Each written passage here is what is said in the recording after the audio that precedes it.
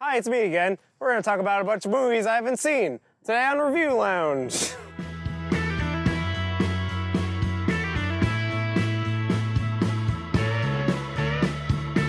Well, we covered superheroes. Mostly, We covered these tentpole multi-movie franchises. We covered the horror films. We didn't talk about Deadpool. Is there anything worth talking about with Deadpool? I did like it.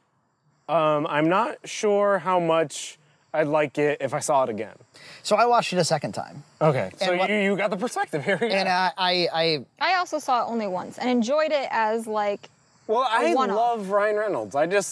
I like seeing him be Ryan Reynolds, and this was a movie where Ryan Reynolds could be Ryan Reynolds. and not be like a cute love interest. No, yeah. Smiley guy. So it's fair to say, I mean, it was a great movie in a lot of ways. I mean, but the thing that didn't really stand up for me was anytime he was outside of the costume. I think that he's at the height of his powers when he's in that costume. Yes. Which I think says a lot for Ryan Reynolds and his voice acting Yeah. and his acting and his body movement. And also the way they decided to make to give the costume eyes some expression and it has. and also give it not a lot of expression. There's something really comical about watching somebody in a leather superhero costume get completely mutilated. It's kind of a monotone type thing. It's the comedy of being monotone as a physical being. Yeah. And I love how like dirty and like sweaty like his crotch got stuff like that. Like, and they really played that up. It's a gimmick movie almost. And It was directed by a guy who this was his first feature.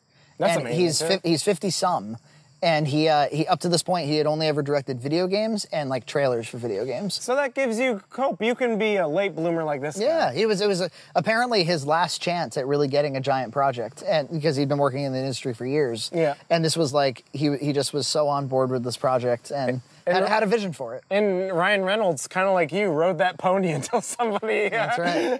Ride that pony. Ride that pony until it works out for you. I mean, I'm sure it was ultimately to the benefit of the film that they botched it so badly in X-Men Origins Wolverine when they tried to do Deadpool then, because Fox really had to kind of eat crow over it and And let them go off and do it in a smaller way. They weren't going to try like a big reboot of it. And like a lot of old video games that had technical limitations, this had budgetary limitations. I think 60 mil. which is nothing for a feature.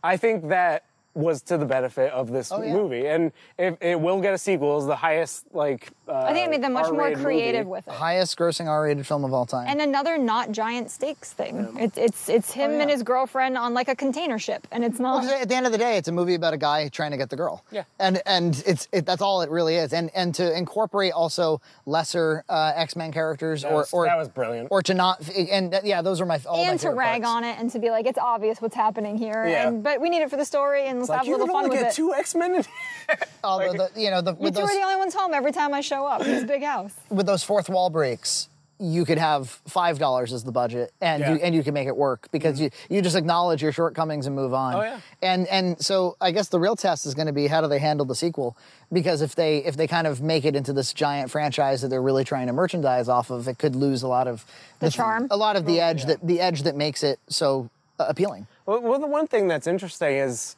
I don't feel like. Do you think there's going to be a huge backlash almost? Like, do you think that a lot of studios are going to greenlight a lot of R-rated superhero movies now? Absolutely. I mean, that's what tends to happen. I mean, people have been talking about how maybe they shouldn't do that a lot. But yeah, I mean, historically, Hostel does well, right? Yeah. And so then in the next fiscal year, you're going to see 10 movies just like Hostel. Yeah. Because it was a surprise hit. So anything that's a surprise hit gets emulated. Yeah. But I hear that Old Man Logan, which is going to be the final Hugh Jackman Wolverine movie, that's set to be R-rated. Well, that makes sense in the X-Men canon.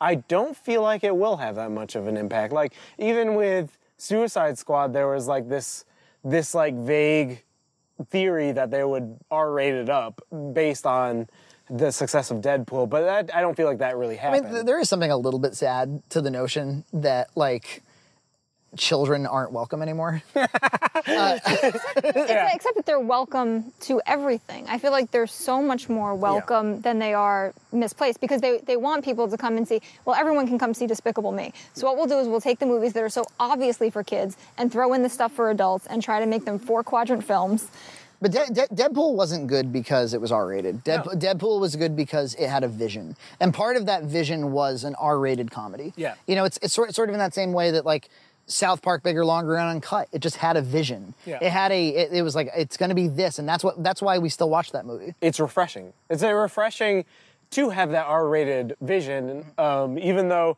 I feel like then you'll have the counter thing where people are like, we need an R-rated movie, and that's not the way to... Studios won't understand why it was successful. Same way that Guardians of the Galaxy was good because it had a vision.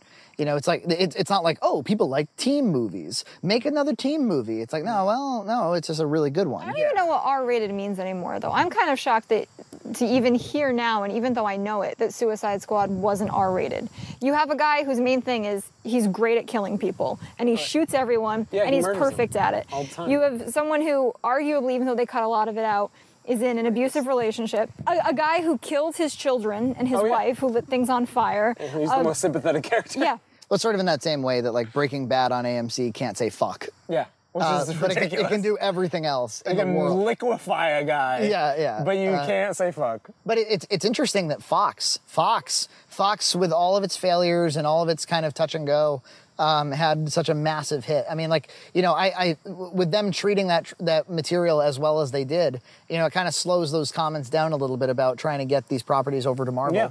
Yeah, exactly. Like, I don't think, you know, I don't think it's good that they're all at Marvel. Like, I actually like that there is, because as soon as you bring mutants into the world of Marvel, like the Marvel movies, it really devalues the whole point, which is like, well, what is the difference between Thor and a mutant? yeah. What's the difference between one of those space mutants that's in like the Dark Phoenix saga and Thor? Yeah. Or, you know, what's the difference between Thanos and... Then, like, it really throws out Black Widow and Hawkeye, who were pretty much out the door anyway. Yeah. To be like, don't even bother training up to be a great agent because they're just mutants who are going to blow you away. Even Tony Stark takes a backseat at that point. But, like, I don't love Batman when he's interacting with the Justice League. Yeah, like, exactly. I think that he kind of, like, they always do figure out some narrative way to bring him forward by being, like, they're all fighting and then he's like, aha, and he uses his human brain or something and he goes and flies, like, at one of his ships.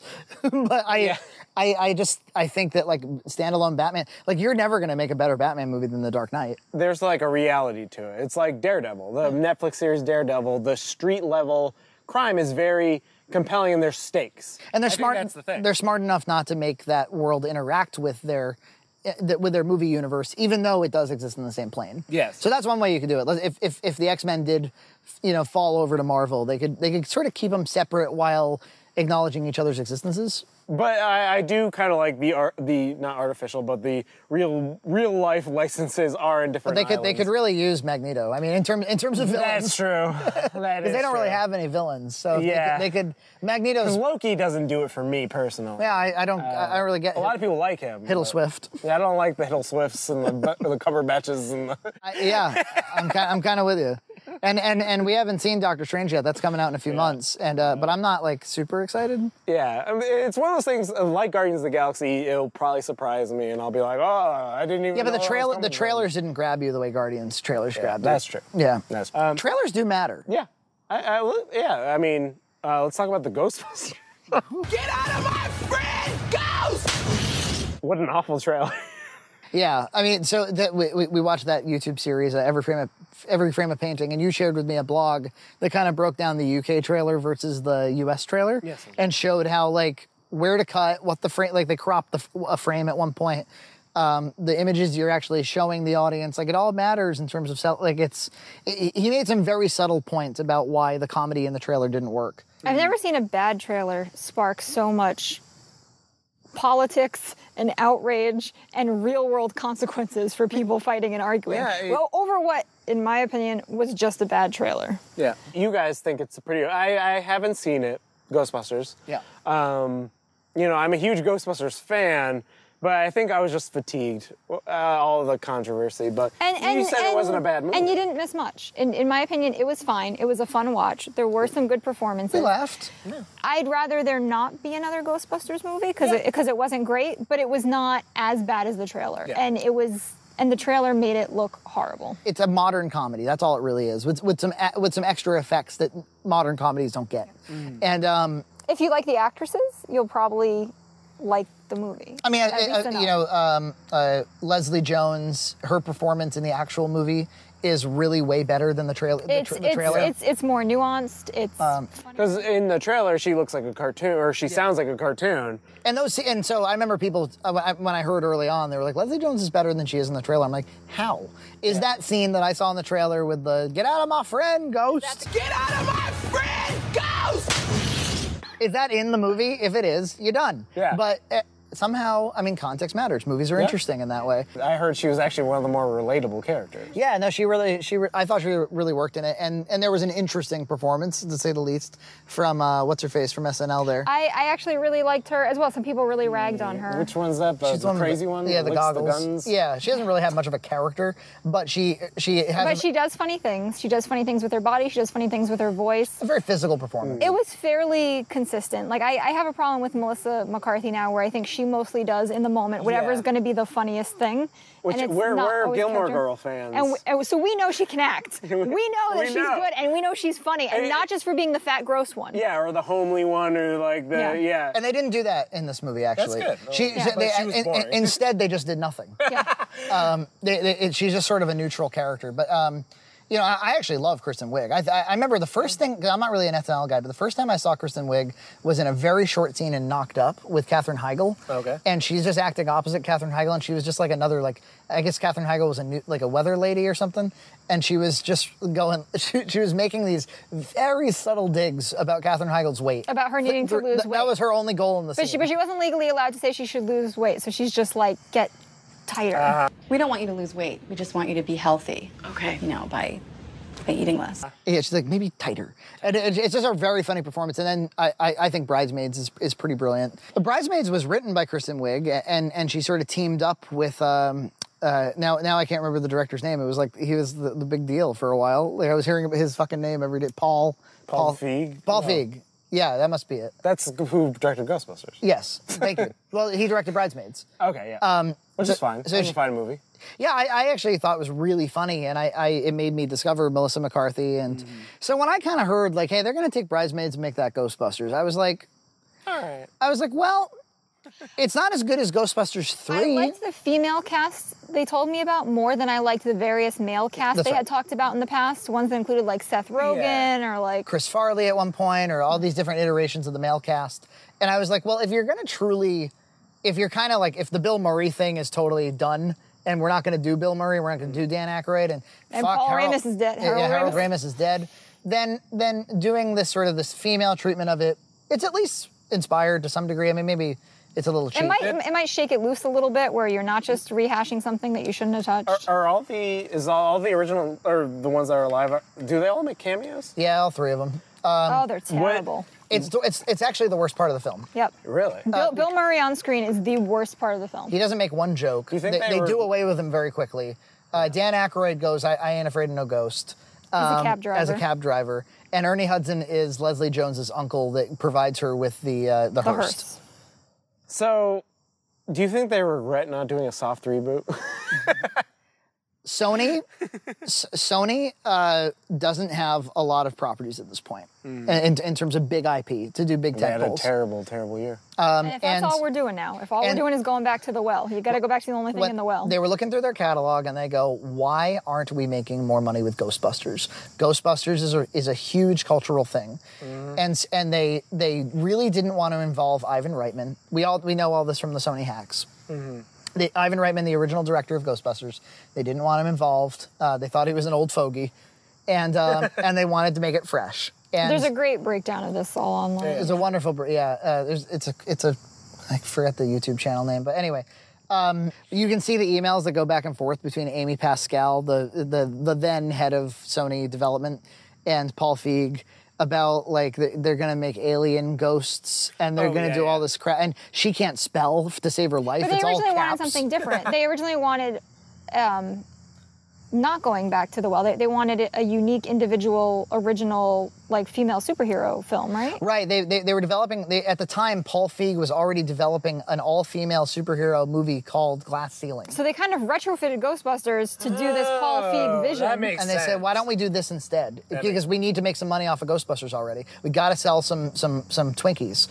And Gotta sell some Ecto Cooler. And so, you know, for something that was brewed in a cauldron that cynically, Yeah. to have sparked this kind of gender debate, I'm like, we need to talk about something that matters. Because believe me, they did not. This is not Sony launching a. This is not, you know, this is not them. It's not a feminist movement. This is a cash grab. This is a cash grab, guys, and. You know, I think after the big backlash on YouTube and how hated the trailer was, I think Sony wanted to launch an experiment, which is can you market a film off of accusing people of being bigots? And the answer is no, because can you make them spend their money to prove they're not? I mean, ultimately, sexist? If we're going to be totally objective in how things all shook out, you know, you had people wanting it to be a horrible movie or a great movie, and it wasn't either.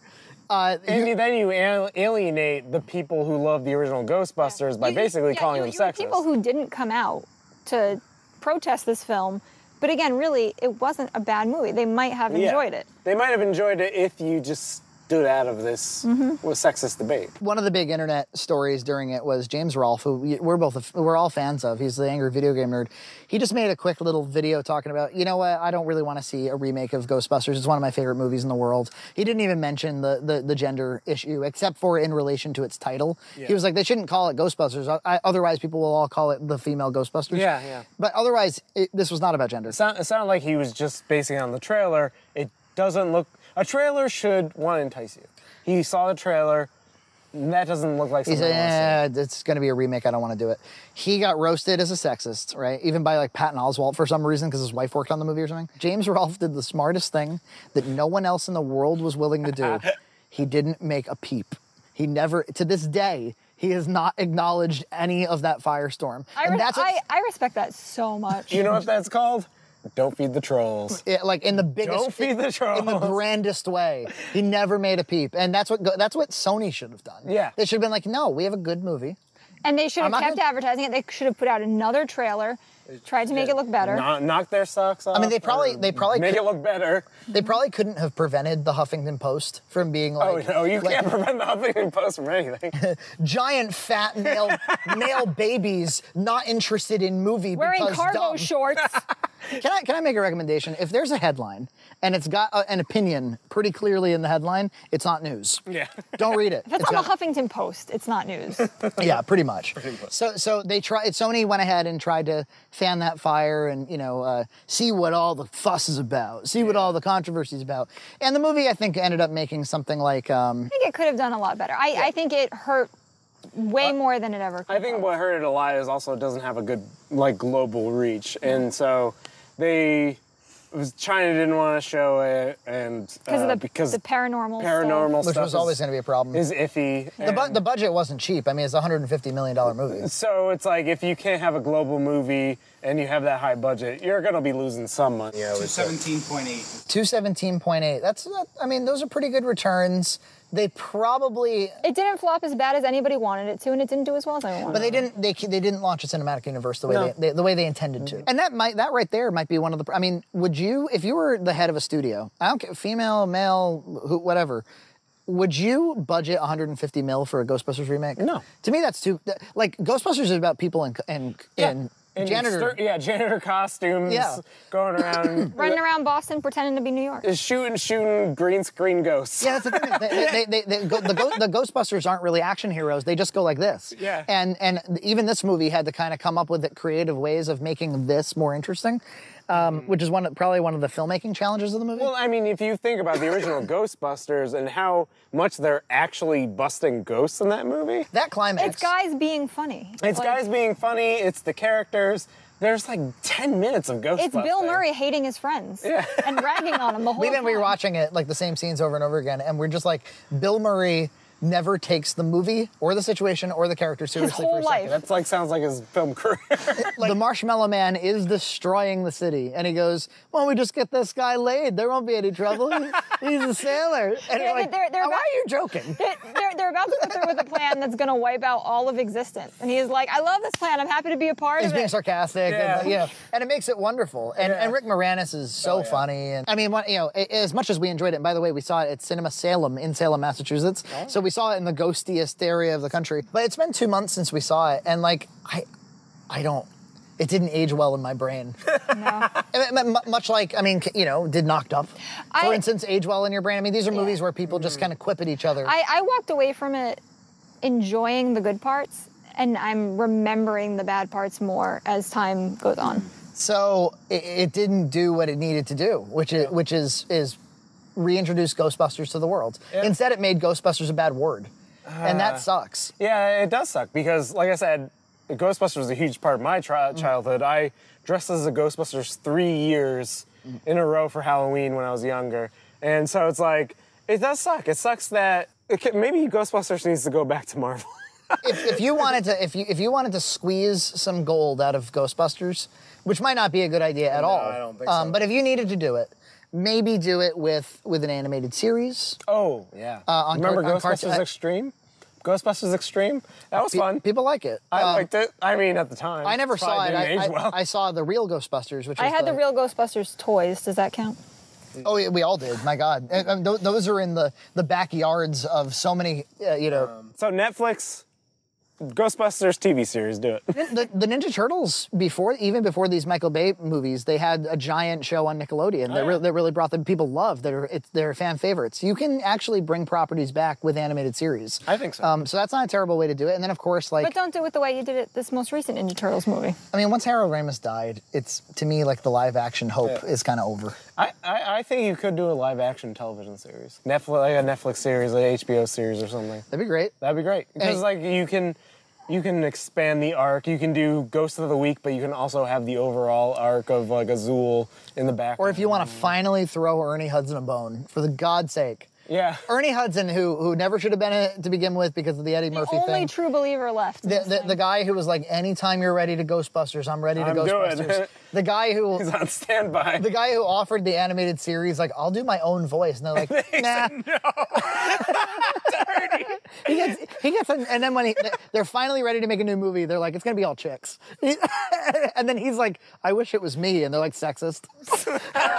Ernie Hudson's just been getting crapped on for years.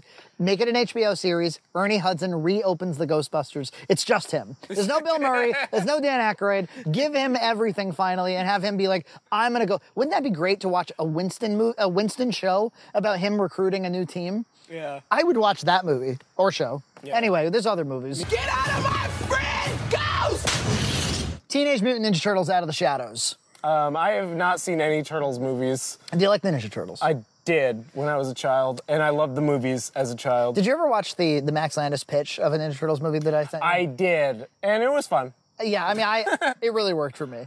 There are some great stories that could be told with the Turtles. They're freaks. It's of course an absurd sort of comedic premise, but it's also about being lonely. It's about growing. You know, there's a scene in the original movie, Teenage Mutant Ninja Turtles the movie, from 1990, which I love. It's a coming of age film. There's a scene where Raphael comes home from the movies right after his little scuffle with Casey Jones, and it's lit by candle, and Splinter is like, Come talk to me by the fire. And Raphael's like, nah, I gotta go to bed. And he's like, no, you're gonna listen to me right now. And he talks to him as a father to his son going, I know what it feels like to grow up.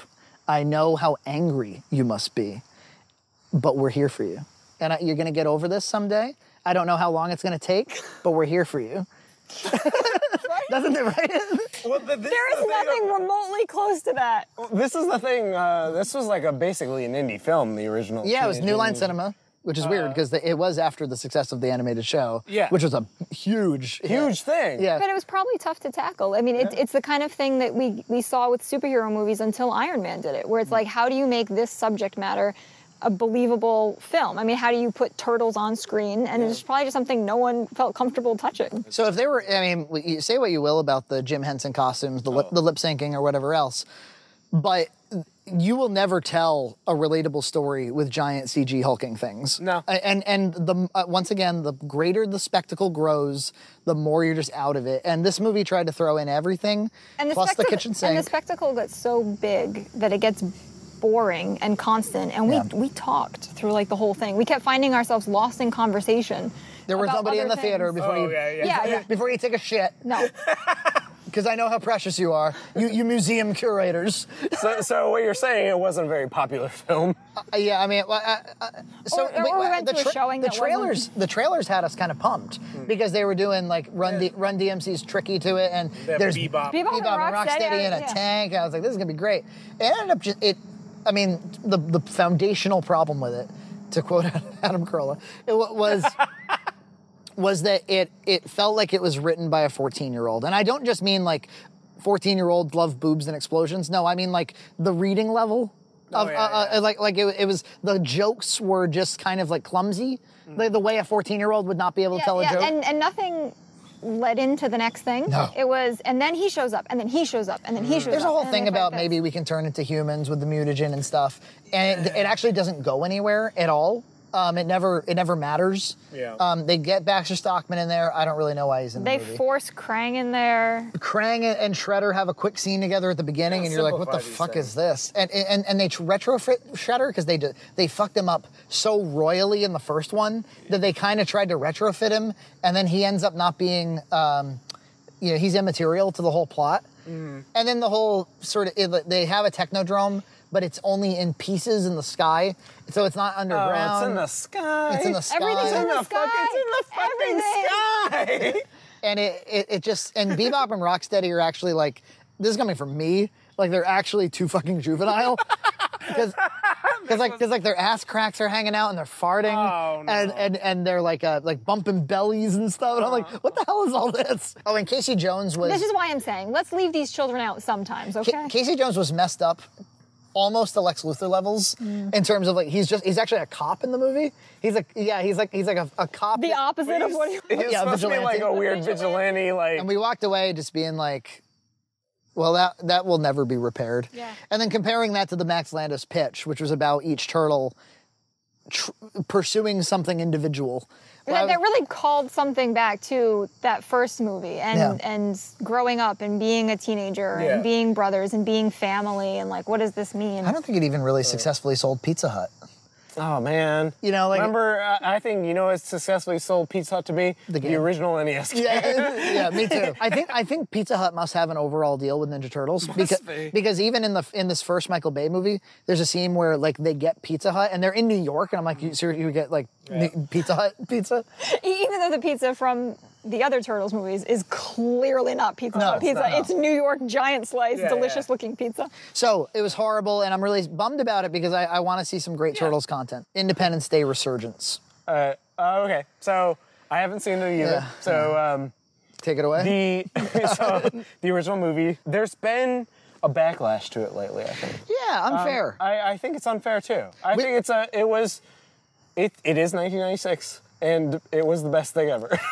If you want the source on this issue, you talk to Nina and I, because we watched it 4 times this year. We watched the sequel, and we're both sitting there going, "This is a piece of shit." And we were so sad. And we were like, "Isn't the first one great?" Yeah. And we went back, and I've seen the first one a lot of times, but we went back and we watched it. And we were like, "Yeah, it's so fucking great." Yeah. And not. Yeah, I mean, you could poke holes in that movie like crazy. The virus thing and the hammy acting and the we know. heart, but no. It's all part of a vision. Once again, Listen to the lines. Yeah. Watch Will Smith perform them. See what he says when and to Will who. Smith is A+. Yeah, I think this is peak Will Smith. Yeah. Like, you look at any of his movies, when I think Will Smith, I think Independence Day. Yeah. Every single time. And Men in Black 1 is a fantastic film. It's a great film. It's an extension of Independence Day. It's almost an the same- extension. Yeah. It's really well balanced, and there's something really nice about watching the threat emerge throughout the first act, where you don't really know what it is. Are they friends? Are they foe?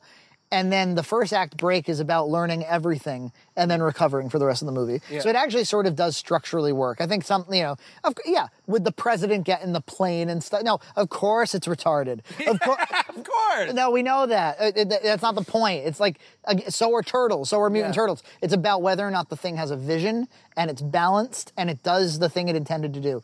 Independence Day 2 is bonkers. The coincidences in that, like you can't excuse. It's not 1996 anymore. I mean, I just don't even know. I don't know what fever dream made this movie. I don't believe that every character from the first movie's children have somehow all also become great pilots or political figures and are going to work together in the same way. But even if they did, if they were all a great cast and they were really, Wait, so it'd be fine. It's 20 years after, right? Yeah, so some of the setup is actually pretty logical in terms of where, like if I were to write an Independence Day 2 today, one of the things you would do, you'd be like, well, we know about alien technology, so it's got to be There's a bunch of destroyed alien technology. So it would probably be incorporated into our lives in some way, and it is. So they're like a little bit more advanced. And then, a lot of the plot is about how the aliens from that movie have other enemies in the galaxy, and whether or not we've been contacted by one of their Some opponents. of it kind of retrofits the last movie. It does a Battlestar Galactica where it's like what you didn't know during the first movie is they were also doing this other thing over here, and this is what we have to combat now. But there's like This was their plan the whole time. there's some real over the top goofiness. Like Vivica Fox is in it, and she like. She was the exotic dancer? Yeah, she's Will Smith's like wife. She's in the chicken movie, or legs. girlfriend. Bacaw. Yeah. There's a scene in Independence Day 1 where they're like flirting, and I said it like 1,000 times. That's what she said. And Will Smith goes, he's like, "What about those chicken legs?" Bacaw. She like dies on the top of a roof. Like, with She some went water. from being an exotic dancer to now being a physician, She's like a and she was nurse. delivering a baby during the new alien attack, and she dies on a roof, and her son sees it from a plane. Yeah. Get out of here! Yeah. Like Judd Hirsch is in a lot of it, a serious amount of it. He has a boat now, and there's like a tidal wave, and he's like, "I never should have gotten this boat." And then he gets like a bus full of children. He's driving across. So he washes up on some shore, and some kids with a car see him, and they pick him up, and he ends up with the kids, and then he gets to a school bus, and then he drives the school bus around with the kids. Okay, all right. So, me Sorry, watching school bus. Independence Day, Yeah. I thought, you know what would be great? More Judd Hirsch. Yeah. And I mean, I was happy to see him again. He's 80-some, and he looks Yeah. great. And he can be in the movie, and he's even kind of charismatic. But and he might have even been their best asset, because No, Liam Jeff- Hemsworth no. wasn't doing it. Jeff Goldblum was their best asset. Yeah. Jeff Goldblum, his scenes he pulls off. You think so? He pulls off the same character he played in the original. He just doesn't That's have him? he just doesn't have Chef anyone Goldblum. to act opposite. Every time he's in Bill Pullman, oh my God, you put those two across from each other, it's just sad. They should not have dragged Bill Oh Pullman. yeah, out. Bill Pullman is probably fine, but they decided to make him like the crazy old man on the mountain, and there's some stuff they do with him. Can I just spoil it? Is that okay? No, nobody They do some where Nobody's gonna watch they it if they basically haven't. need a suicide pilot, and he decides to be it.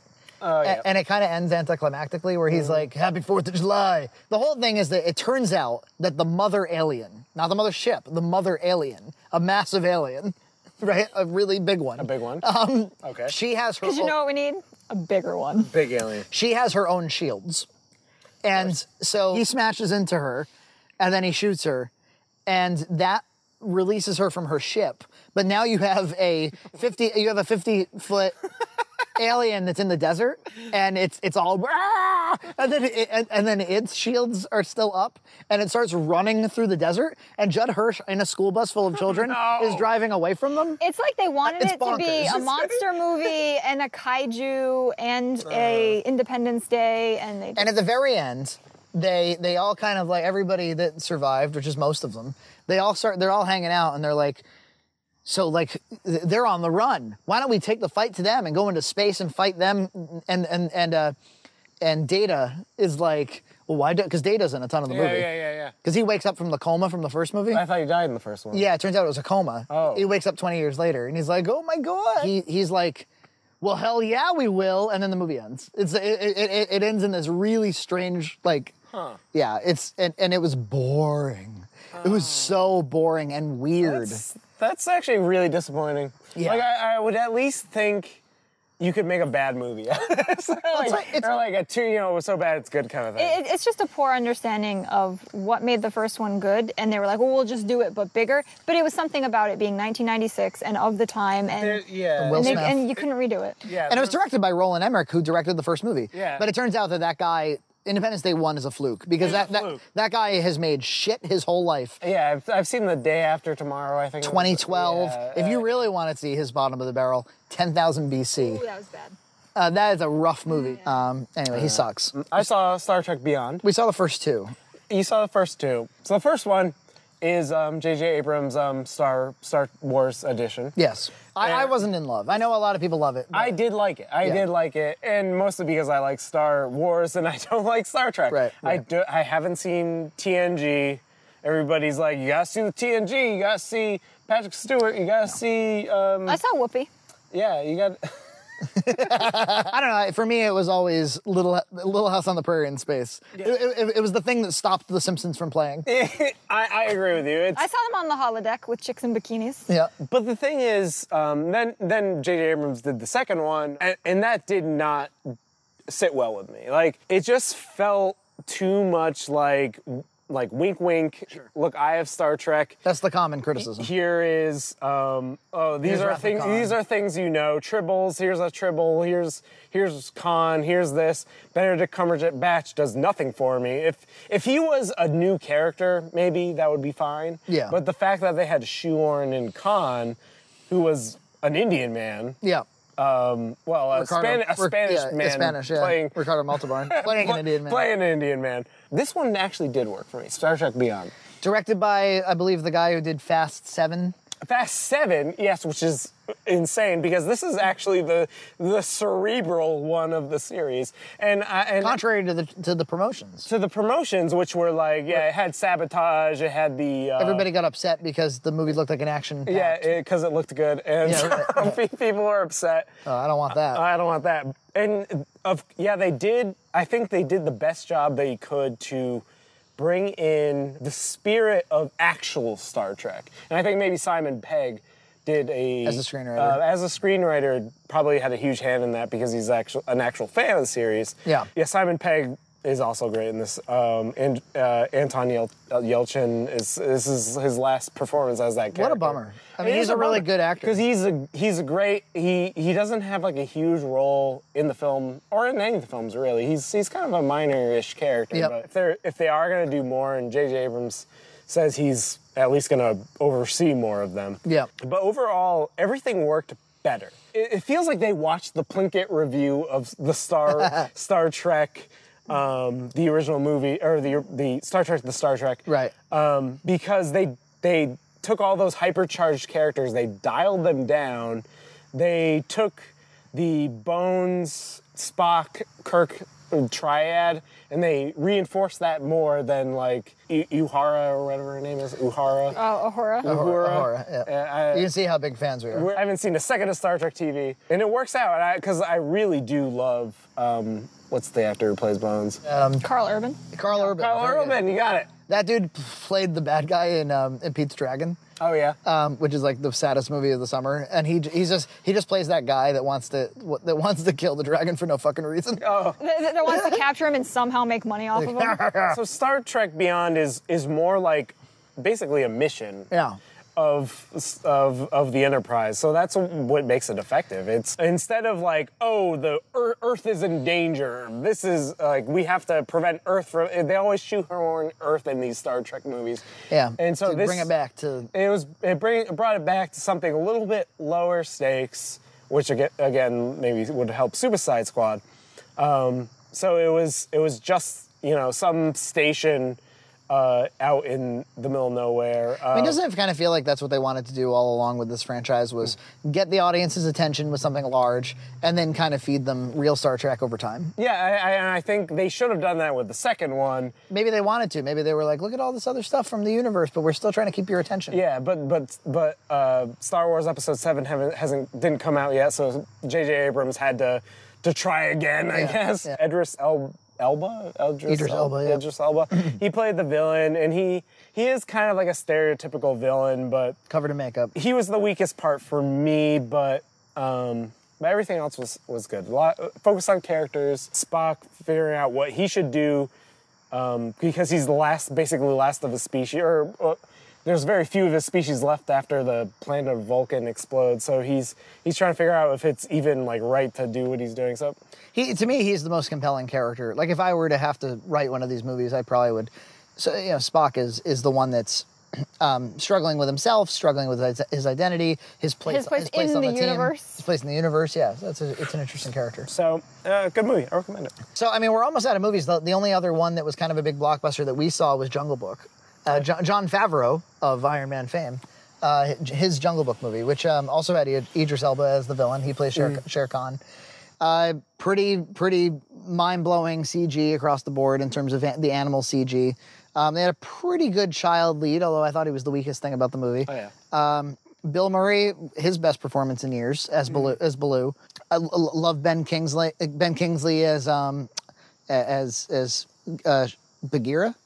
The Panther. Really good treatment of the material. I mean, it is Disney's The Jungle Book, so we're not going back to whatever. Do they do songs? I didn't. They do music and one song. No, they do two songs. They do like there's a sequence where they're kind of introducing that Mowgli and Baloo are getting to know one another, and he kind of just sits on Baloo's belly while they're going down river, and they sing Bare Necessities in kind of a sloppy way. Mm-hmm. Like it's not like a full blown musical number. They're just like Bare Necessities, and they're just kind of enjoying it. So it's not a musical number, but it is. They do sing the song, and then there is okay. So maybe that's kind of what you meant because there actually is a number. Yeah. And it's King Louis, Christopher Walken as King Louis, which is just interesting. I mean, a bold choice. It's been a while since I've seen Christopher Walken in something, and I've thought that was good. Well, I mean, seeing him in Hook was horrifying. Peter Pan. Yeah. Same as Hook. They did the Peter Pan live musical, and he's forgetting his lines the whole show and stuff, and he's like, the pan. They found a mother. Oh. It's nice to have a mother.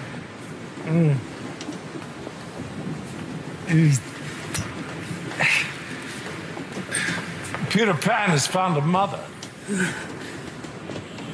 Oh yeah.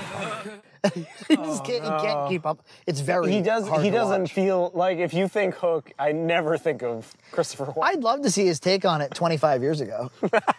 And I think somebody went, Christopher Walken would be interesting. And in their head, they were thinking 25 years ago. I was like, no, he's too fucking old. Oh, no. The only thing is with the Jungle Book is it was a good treatment of it. Did we need it? Did Jungle Book need like a redo? We don't need a lot of things. We don't need a remake of Beauty and the Beast, Nina. But we're getting. Nor do I want it. I don't want it in the same way that I don't want the Jungle Book. You want it a little bit. When you see that trailer that's like, da, da, da, da, da, yeah, but then I see Hermione and I'm like, ugh. Yeah, well, just keep her out of it. I know. Why couldn't we have gotten Anna Kendrick in there? Yeah, Anna Kendrick should have been April O'Neil. She should have been Belle, I guess. She should have been everything. I nominate her for everything. We like Anna Kendrick for some reason. She just feels kind of right a lot of the time, or she's not too much of this or not too much of that. She can kind of play the innocent female of something. Yeah, but she's also kind of fun. You know. Yes. I can see that. I just don't need any more Bryce Dallas Howard, Kate Mara, Jessica Chastain. Like, we get it. These three all look alike, and you've cast them in everything. Johansson. Christopher Walken does I Want to Be Like You. So he's like, I want to be like you. And it's like he's not really singing. It might not be him. The song part, they might have gotten a Christopher Walken impersonator. Yeah. Yeah. And you'll never hear about it. I don't keeping think their so, lips because sealed. they weren't really singing. Oh, and then in the credits, they fit in some of the other songs. Like they had Scarlett Johansson sing Trust in Me. In like some of the score, they had like notes of some of the other songs. It was, I mean, for a green screen movie, which is what this is. It's all green screen? So. Yeah, I mean, they're not shooting in the jungle. They aren't anymore? You go shoot it. Well, if you already have these, because then you would have to have all this CG reference in a jungle environment. That's true. It'd be really hard to shoot. So is it just a real boy in a CG world? in a soundstage, yeah. But it looks good. Jon Favreau is a really inventive filmmaker. I mean, he sometimes he strikes out. You know, Iron Man 2 wasn't so hot, and we can find some not so great Jon Favreau movies, but he did Elf, he did Iron Man 1. I love Elf. Jungle Book was good. I recommend it. In this lineup of live action Disney remakes, I thought it was a pretty solid one. So out of all the things you've seen, let's just say this summer, what would you think was your favorite? Civil War is the highlight. Civil War is your highlight? Civil War is the one that I'm looking forward to on Blu-ray the most. Yeah. To revisit. I am, definitely. Not my favorite movie, but probably my favorite kind of thing. I actually really liked Suicide Squad. I liked what it's going to kick off. I liked Margot Robbie in it. I'm hoping that it means better things coming for DC, and I liked seeing Will Smith again. There was some moments that really surprised me and that I found really enjoyable. We were having a great time at the movies when we saw Suicide Squad. Yeah. You know, if you can rate a movie based on were you happy that you spent the money? Yeah. You know, $10, was it $10 well spent? Yeah. And it's like, yeah, it definitely was. It made me excited for other things. Even though I thought, you know, Civil War is probably a better movie and a one-time viewing experience, I kind of know what I'm getting from Marvel. I know what direction that's going in. It's going to be great, but I'm not excited for anything that's coming from it. I get it. I know where we're going. Suicide Squad helped me out of the Batman versus Superman slump. I'm actually going to say Star Trek Beyond, and mostly because I saw it. it surprised me how much I actually enjoyed it. Like, it's true, like, incorporating actually more Star Trek in it. Whenever somebody says, oh, it's Star Trek, I usually tune out. Yeah, so me too. The fact that he did it in a way that incorporated blockbuster stuff, which probably infuriates some nerds. It's nice to be surprised by movies. Exactly. Again. Like, I was surprised by it. I'll tell you what surprised me this summer, baffled me. There were 2 movies that were sequels, and their predecessors only came out a couple of years ago, and they did very well at the box office. The sequels were Alice Through the Looking Glass, which you didn't even know came out, neither did I. Almost nobody knew. Wow. And the Snow White and the Huntsman sequel. Snow White and the Huntsman was not a very good movie, but it made a lot of money. And the original Tim Burton Alice in Wonderland with Johnny Depp. And Johnny Depp's in the second one too, by the way, with Helena Bonham Carter and all of them. But that first one was in the top 10 highest grossing films of all time. Alice in Wonderland 1 did very well. People came out. That was back when Johnny Depp still had some steam. Yeah. And this thing just went under the radar, and I think it cost $150, $160. Well, that's the thing is Hollywood, on a whole, I think this summer kind of lost. Yeah. So, I don't know. what do you think that speaks to? Is it just that they're churning out too much shit? Maybe we're not the right audience because we have a new reigning champ in animated films. We didn't even talk about Finding Dory. Finding Dory, none of us saw, but I never saw it. Finding Dory is the highest grossing animated film of all time. It beat Frozen. It beat Frozen. Frozen? I mean, Frozen being this cultural phenomenon. It had a great song. It like sat in theaters for a year like Titanic. Yeah. It was the animated Titanic. But Finding Dory somehow came along and just beat it, a la Avatar. Finding Dory is the Avatar of animated films. But the point is that the 4-quadrant films, the ones that just hit every audience, those are the ones that seem to do big sweeps. Yeah. And which is weird because Deadpool did as well as it did. I mean, my theory would be that for the past 5, 6, maybe even 7 years, really ever since Netflix streaming and the ability to watch things on these, movies have had to be bigger, more worthy experiences. And the quality of TV. It's not just the fact that we can watch these things at home. They're also Netflix and HBO are pumping out good shows that people want to sit with Movie for a quality. long period of Movie time. quality, and they're attracting big name talent like Matthew McConaughey goes to True Detective, just knocks it out of the park. Or they're making stars like Game of Thrones, where it's made that whole cast because the show was so right. good. And so TV is just generating new movie stars who aren't doing as good work as they did when they were on TV. Going out and seeing a film in a theater has to be a more worthy experience. And so every week, especially during the summertime, a new tentpole comes out. And it's been going that way for a while. And, if like I said earlier, if Marvel never adapted, if Marvel never started to do something more interesting, because it almost feels like DC is just doing what Marvel did 5 years ago, but people are wicked sick of it. Tentpoles are becoming tiring for people. And do you think people are getting savvier at all? Like, do you think Rotten Tomatoes and like when I go to Comcast and I'm going to rent a movie, they put the Rotten Tomato score underneath the movie. It's so in the public eye whether something is worth seeing. Well, in movies, But then sometimes they turn on it. Then sometimes you get the Suicide Squad thing. That's where true. People came Suicide out Squad did do fairly well. when for 7 years straight, every movie is a paint-by-numbers movie, eventually the audience starts to go like, I don't really know if I love movies as much as I love something over here. And great movies come out in the meanwhile. The Guardians of the Galaxies do happen. We talked about all the horror movies that came in, flew under the radar, and then were great. Probably had a budget of nothing. But some of those movies will never really get seen by audiences. And if they had come out in 1999, they would have been Sixth Sense phenomena. And some of those movies, I wonder if they were a miniseries or if they were a television show. If 10 Cloverfield Lane was the television show that had 10 episodes to develop that, like, what would that have looked like? Yeah, well, and do you remember when, like, I don't know, just regular non-superhero movies were tentpoles? Like, just things that are indie movies now were tentpole movies. Yeah. All it took was Will Smith being in a movie. Yeah. For instance. Yeah. It used to be based on stars. Now it's based on IP. Yeah. IP is the and new it used star. to be largely comedies. I remember when it was like Something About Mary. It was the biggest. Something About Mary or like Hitch. Will Smith. Or like the original Judd Apatow. In 2007, movies. Seth Rogen was opening $100 million movies. And Superbad and Knocked Up were $100 million movies. Yeah. And now those kind of movies are kind of pushed out under the radar. They Unless it's like the 8th sequel to The Hangover. Yeah. So. Those movies fall between the very rare weekends where there's no tentpole.